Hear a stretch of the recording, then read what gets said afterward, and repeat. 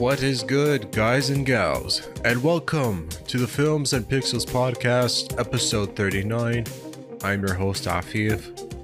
For those that are tuning in, thank you for watching and listening. I really appreciate it. And if you're new to the podcast, if you're new to the show, if you have not subscribed before to the YouTube channel or my audio platforms, streaming platforms like Spotify and Anagami, Google Podcasts, just a few examples, please do so.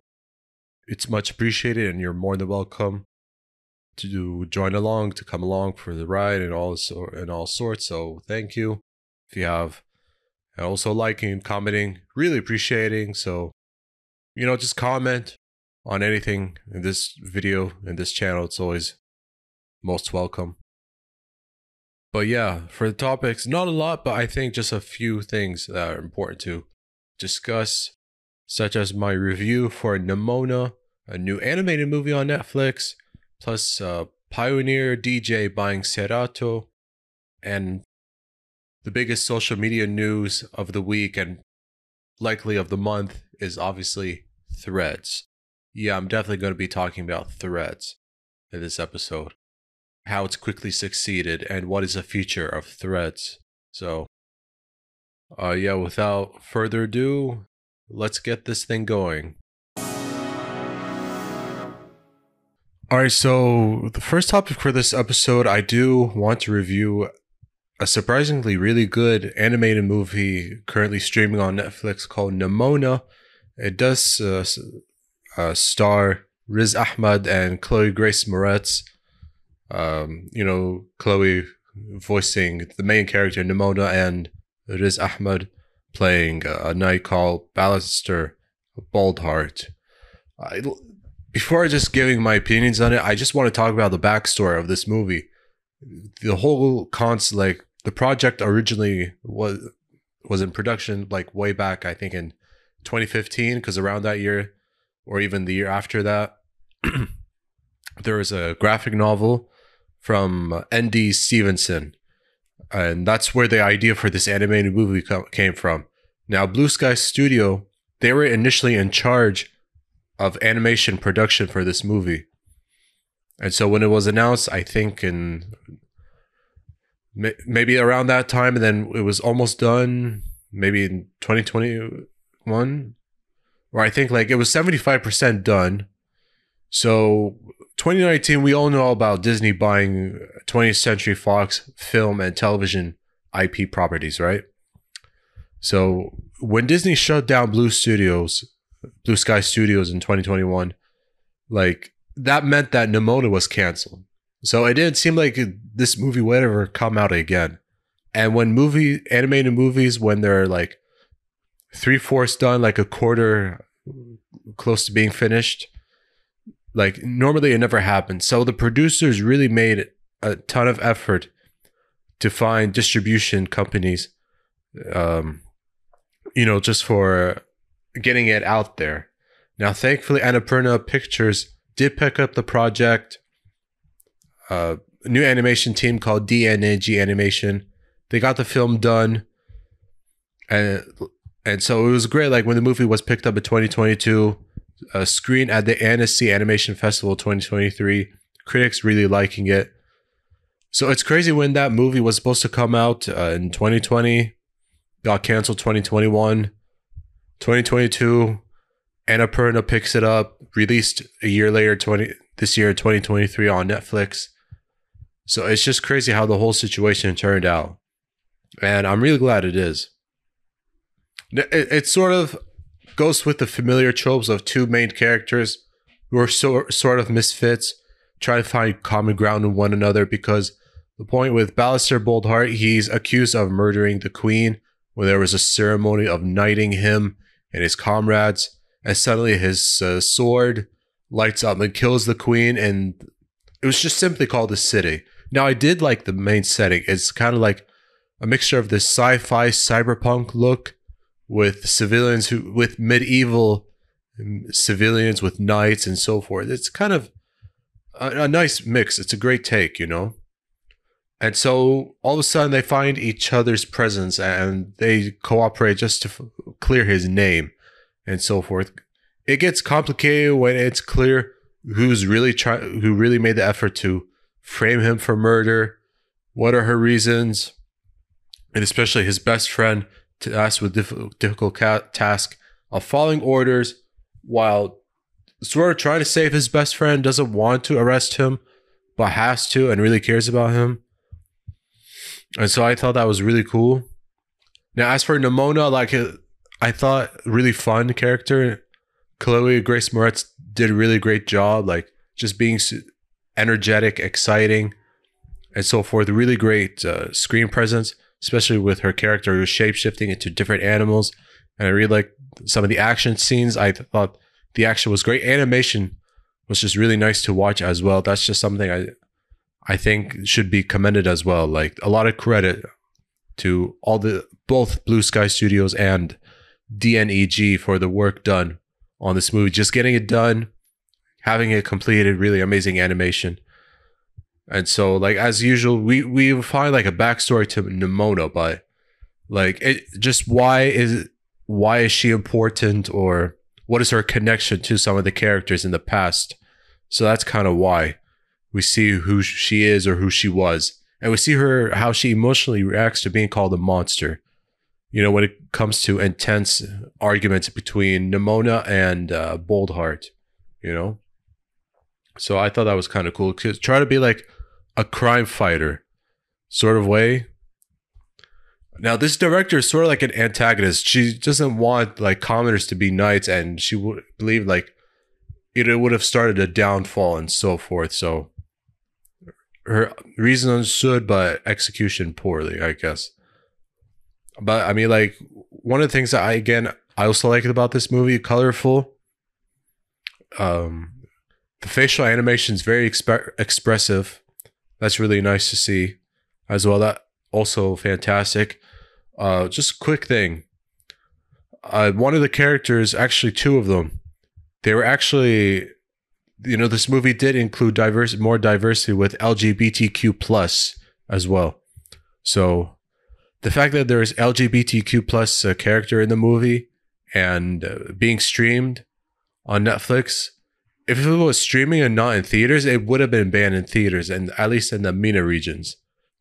So, I mean, the fact that Netflix, you're more than willing to include, I mean, that's really great for them, great for everyone involved. And still, this is a fantastic movie. I mean, look, let me say this. As of this moment, I've yet to see Elemental. I haven't been too interested for some reason. I mean, I know someone who did watch it. He really liked it. But it seemed like some of the critical reactions did sort of scare me away. I mean, it's still playing in theater, so maybe I might change my mind. But it seems like there's more of a positive reaction towards Nimona more so than Elemental. But I mean, that's just all it is. I'm just glad that the third act did go in a more action dramatic direction for this movie. And yeah, like as expected, a happy ending. But this movie in general, I mean, it's just fun. It's just entertaining. There's a good heart to it. So yeah, I'd say go ahead and watch this movie. You might have a good time at home with your family and friends. Most DJs around the world are likely familiar with brands such as Pioneer and Seratro. So when there was a recent announcement of Pioneer, or I should say Alpha Theta, who are the parent company behind Pioneer DJ, announcing their acquisition of Seratro Audio Research Limited, it was a surprise of two of the biggest DJ music production names in the business, you know, now under one corporate umbrella. So with Pioneer now acquiring Seratro, I mean, that's pretty huge. But of course, there has to be approvals from, you know, business branches, business partners in New Zealand and Japan, at least according to my understanding. But it's pretty significant that Pioneer did acquire Seratro. So what does it mean for their business? I guess more hardware production, more software. I can't really say for certain, but it's pretty cool. I don't know any famous DJs that use Seratro or Pioneer products, but I do think it's actually pretty nice as well. I think I don't know too much about Seratro, but they are based in Auckland, New Zealand, so that's pretty cool as well. Pretty nice information. But definitely one of the top music DJ brands worldwide, so pretty nice to see. And I realize I don't have much to say. I don't know, I'm just repeating, so I do apologize, but I'm not really, just finding research on this topic, I'm not really sure why there was an agreement on this, but still pretty cool nonetheless.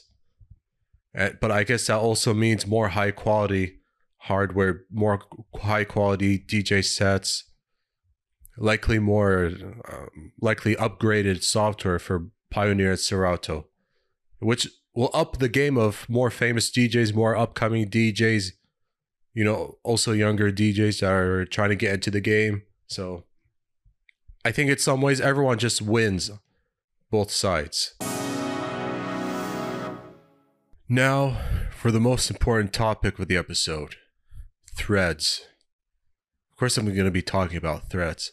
The fact that threads has quickly become popular so fast, and really more than 1 million, 100 million users so far. I mean, it's crazy that threads has amassed 1 billion users in less than 2 hours and 100 million users in its first 5 days. That's faster than any sort of major tech brand. What you name it, Instagram, TikTok, Facebook, YouTube, you name it, Twitter, even faster than Twitter, faster than Netflix, anything you can think of.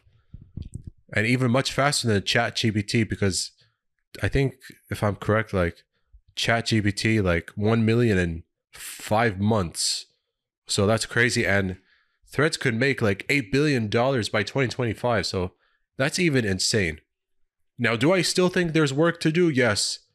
First, how can it be cleared by the European Union despite, violations of data breaching concerns, and even Meta forced to block anyone from using VPN just to download Threads?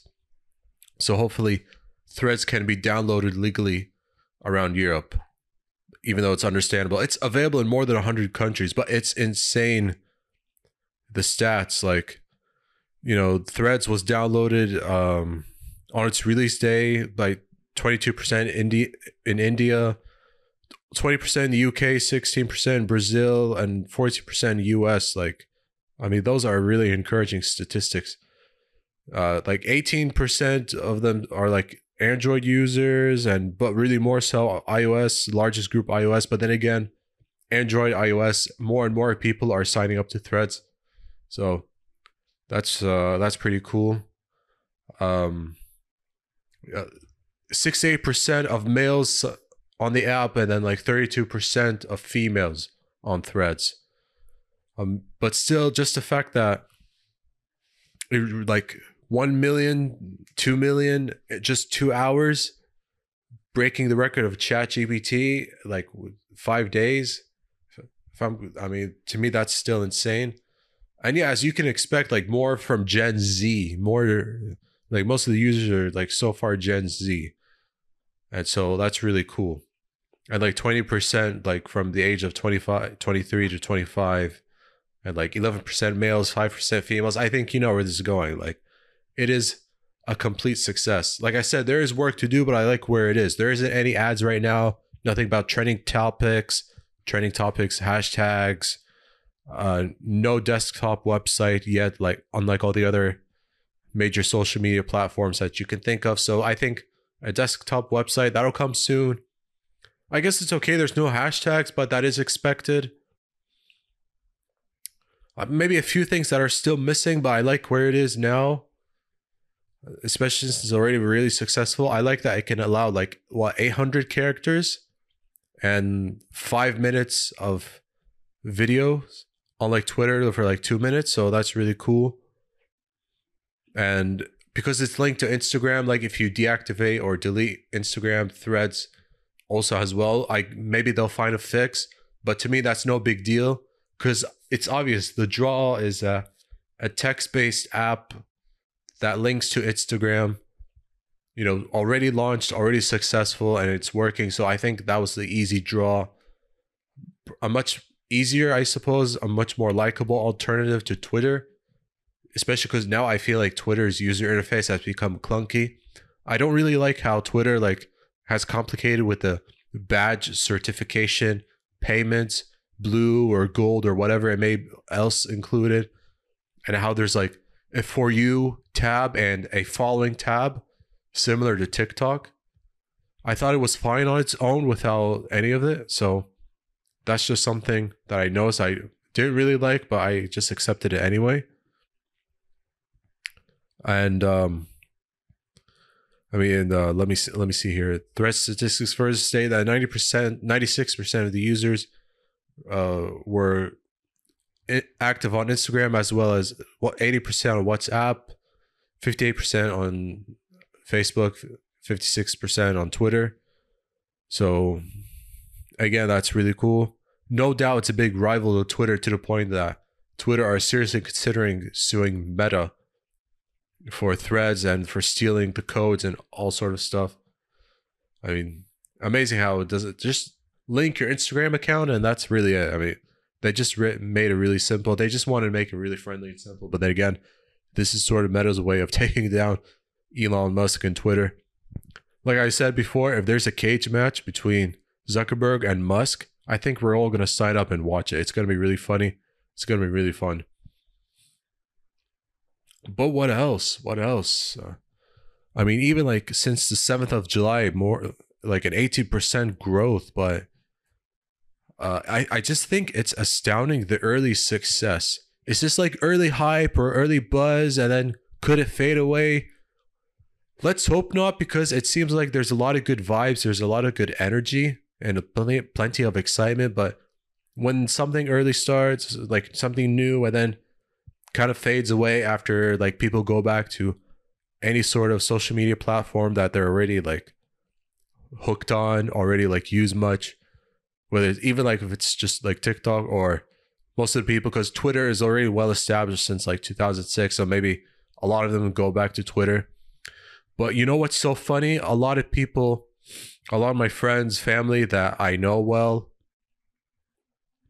it's funny that none of them either are on Twitter or don't use Twitter, or don't use it very much. And the fact that they're embracing Threads more than they ever thought of embracing Twitter, I think that's really cool. But this is the power of I don't want to say metaverse, because that's just cheeky, but the branding behind, behind Mark Zuckerberg and,